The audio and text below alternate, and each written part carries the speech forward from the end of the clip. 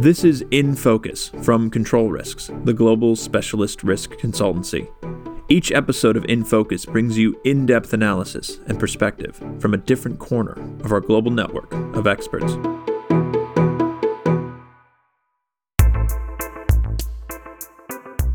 Hi everyone, thank you for tuning into this podcast. We are Control Risks, and I'm Kanupriya. I lead the compliance and investigations practice for control risks in the Middle East and North Africa, and I'm joined today by my colleagues Courtney, who heads our business intelligence team, and Monaf, our disputes lead for the region. Today we are going to be looking into utilizing intelligence techniques during legal disputes. We will particularly be focusing on employing such techniques in jurisdictions where there are lower public record disclosures, such as the Middle East, and we'll be discussing the different intelligence gathering techniques, how they are used, and when they are needed.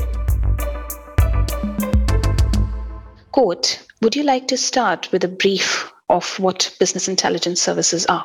Thanks, Kanu. I like to look at business intelligence as obtaining information that's difficult to find just in order to provide stakeholders with the insights to make informed decisions. In a dispute, it can be applied to making an assessment of your counterparty, including whether they are fit to sue, being able to trace their assets, or even just gathering specific intelligence to help inform your legal strategy.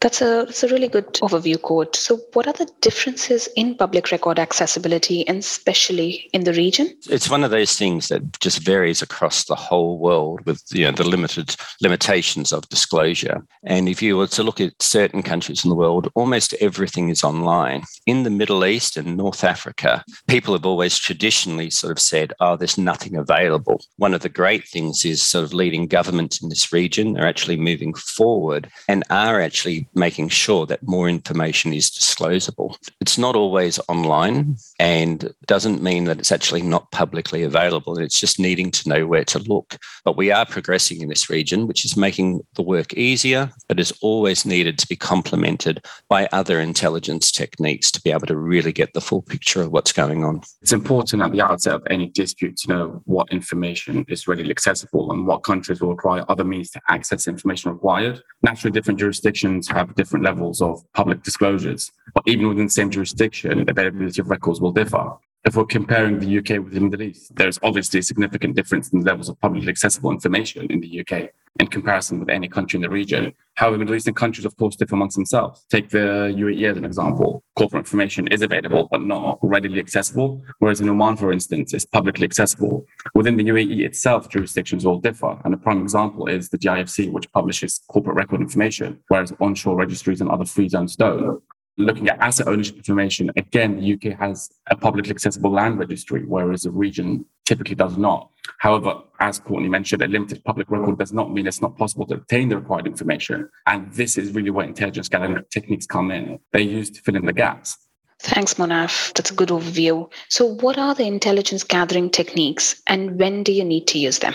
So modern technology has obviously paved the way for ease and prompt access to information, and you can obtain a significant amount of information from only your desktop. There is now a considerable amount of information available in the public domain and public record. However, it has not replaced the quality of information that can be obtained by conducting human source inquiries. Identifying and speaking with human sources who have primary insight into the subject of the investigation can unlock the required information that can shape a successful legal strategy. And these sources can range from business partners, clients, suppliers, or other well-placed sources that can provide commentary and insight. A great example that I've been involved in before was a shareholder dispute where our client, it wasn't clear to them what was the root cause of the dispute or who was actually driving that.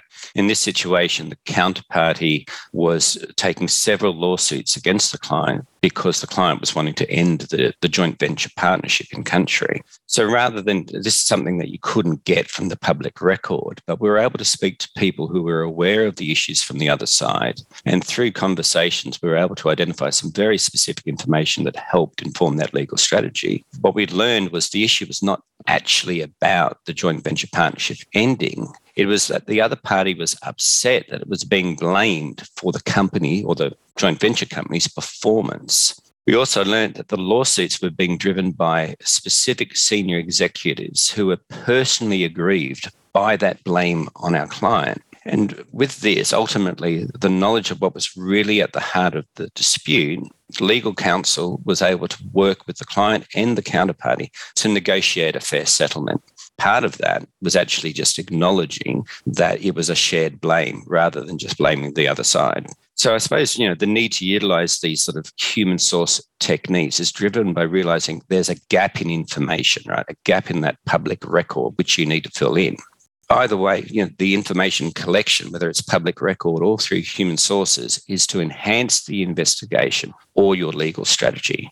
But it often depends where you are needing to look. Yeah, I think that's a key factor, isn't it? It's the jurisdiction, the investigation or dispute is taking place. Going back to the point made earlier, how much information is readily available in that specific jurisdiction and how reliant will we need to be on other means to obtain the required information. Another factor is the size and the profile of the counterparty in a dispute. How much information is already available in the public record? If the subject of the investigation doesn't have much of a profile, the only means to access the required information will be by identifying sources who can comment and provide us with insight. But paramount to this is, what is the actual exam question? What does the client aim to achieve from the investigation? And can the question be appropriately addressed through available public record information? Or do we need to go a step further to answer it? This is the key factor that we consider when deciding on an investigation plan and whether we need to employ more complex investigative methods, such as the use of human source inquiries. Monaf, in the same vein of what you're discussing, what scenarios would you say enhanced intelligence gathering techniques are required?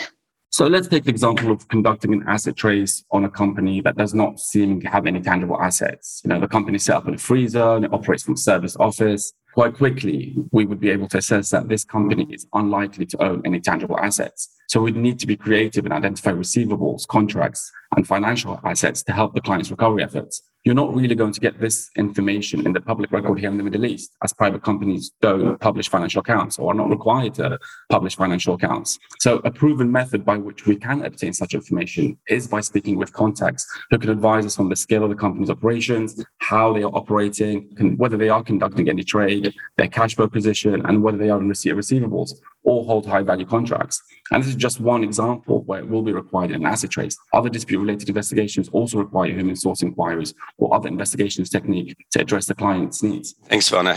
And I'm thinking of a particular case where a lender was seeking to recover a debt from an entity that was just registered in one of the offshore free zones.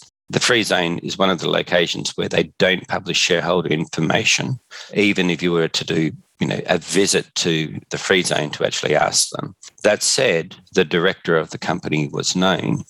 In this approach, while they wanted to actually recover debts from this lender that was in the free zone, we needed to have a stronger link to actually identify some assets. What we initially did was utilize a human source where we were able to learn of the sister entity that was actually an onshore company that was directly connected to the offshore entity. And through this, we were then able to confirm the ownership of the onshore sister entity. It was the same as the director. From this, we were able to establish that the operating address of the onshore entity was owned by the shareholder itself. What we were able to do then was ultimately using multiple data points between the offshore entity, the onshore entity, and the director/shareholder to demonstrate that it was all part of the same group. From this, legal counsel was able to build a case that enabled to place an asset freeze on the office property and then move forward to actually recover the debt. Another technique we often undertake is conducting a site visit to a particular location to observe operations and obtain primary insight on the ground. Now, site visits are not always necessary, but can be depending on what the investigation seeks to achieve and can on occasions be extremely useful. If, for instance, we're conducting an investigation into intellectual property theft, I would probably say site visits are a key component of the investigation. We will need to conduct a visit to the market where the product is being sold and discreetly hold conversations with retailers to understand where they are sourcing the product from which we can develop an understanding on the supply chain and ultimately identify the perpetrators who are at the source of the theft. This is just another example of how we can apply enhanced intelligence gathering techniques and support investigations. As you know, Kanu, we often collaborate on investigations and you quite often bring us in to support your forensics investigations. That's right, Monaf. Intelligence gathering is quite a vital step sometimes to piece the puzzle together for an investigation where we may have, very arbitrary allegations, no specifics. So if I have to give an example, we've used intelligence gathering techniques when multiple individuals and companies are connected. So, if the question is about kickbacks or how some of these employees are taking kickbacks from vendors, whether there's corruption, whether there's a conflict of interest between the employees and vendors, often intelligence is our first step and can be used to guide other investigative steps, whether that is electronic review of data, there are investigative interviews, or anything else that we would normally employ as an internal investigative technique. In a recent case where we had to identify if an employee was taking kickbacks, the allegations were very sparse. It was more like a situation of finding a needle in a haystack where we didn't have any specifics. There were rumors, there was a written allegation from an anonymous whistleblower saying that, this employee is taking kickbacks. So in that situation where we didn't have any information to start the investigation with, we really relied on the intelligence gathering techniques, the corporate interest checks, etc., on these employees. And then once we got that information, we actually used that intelligence. We converted them into some keywords, some phrases, and then we searched through the electronic data set. And that really narrowed down the results for us and proved to be a successful investigation. So, this is just one of the examples, one of the simpler examples. There are a lot more complex cases as well, where at different stages of an investigation, we regularly lean upon the intelligence gathering techniques. So intelligence seems to support in so many different ways, whether it's an investigation, whether it's a dispute, whether it's to inform a legal dispute strategy. Is there a set approach to how you meet these requirements? Courtney? Thanks, Kana. I think it's important to realize that every assignment is different. When a client comes to us and they might say, we want background checks on person X or company X, we want to understand really what they mean by that. There is a process, however, that is consistent that you actually will always go through, whether it is an asset identification, background checks, counterparty assessment, and so on. The first step is always trying to understand what is it that the client is ultimately trying to achieve. That allows us to set the scene. And as Mona said earlier, what is the exam question? And once we know that, we then set about working through what are the underlying questions that we need to be answering in order to meet that exam question itself. And we call that the information requirements. From that, once we know what the information requirements are, we have to consider what are the best methodologies to use to get the best answer. Some of that will be relying on the Google searching. Some of it will be relying on public record research, official corporate records, property checks, whatever it may be. And then, as I mentioned before, filling in the gaps with those human sources as well. And that actually allows us to set out the work plan and work through that. I think the other thing that's really important is to be doing this in collaboration with legal counsel and the client so that we're all aligned and keeping them informed as they go. So particularly when working on a legal strategy, we're providing that live intelligence that would actually help keep things going forward. True. Monaf, what are some of the legal and ethical concerns that we need to consider while doing intelligence gathering? Similar to an investigative journalist approach, gathering information does not need to be illegal or unethical. There are laws that must be abided by. Let's take banking information as an example, which we are often asked about. So when operating in the field of corporate investigations, we are required to adhere to banking privacy laws. So information pertaining to banking relationships can be provided so long as it's public information, such as identifying references in publications that name banking facilities held by the subject. Surveillance is another great area, and each country has its own laws with respect to surveillance. So while it can be extremely useful, particularly if seeking to locate a subject, in several countries it is illegal, including the UAE. So while our colleagues in the UK may undertake surveillance, here in the UAE, it's not really an option. So all this to say that it's absolutely vital that while we are carrying out such sensitive work, we do not violate any local or international regulations that may jeopardize us, our client's reputation, and their legal case. Thanks, Monaf. That's very interesting. Quote, if there is one thing that you would highlight on how intelligence can support disputes, what would that be? Look, I think simply it is about providing insights to the counterparty. It might be something tangible like, a counterparty's asset position. It could also be intangible, such as motivation, drivers, and decision-making processes. Either way, the insights will help inform your strategy in litigation. Thank you everyone for tuning in, and thank you so much Monaf and Court for taking the time. If anybody has any questions, of course they can reach out to us directly. Thank you. If you enjoyed what you heard on this episode of In Focus, make sure to subscribe wherever you listen.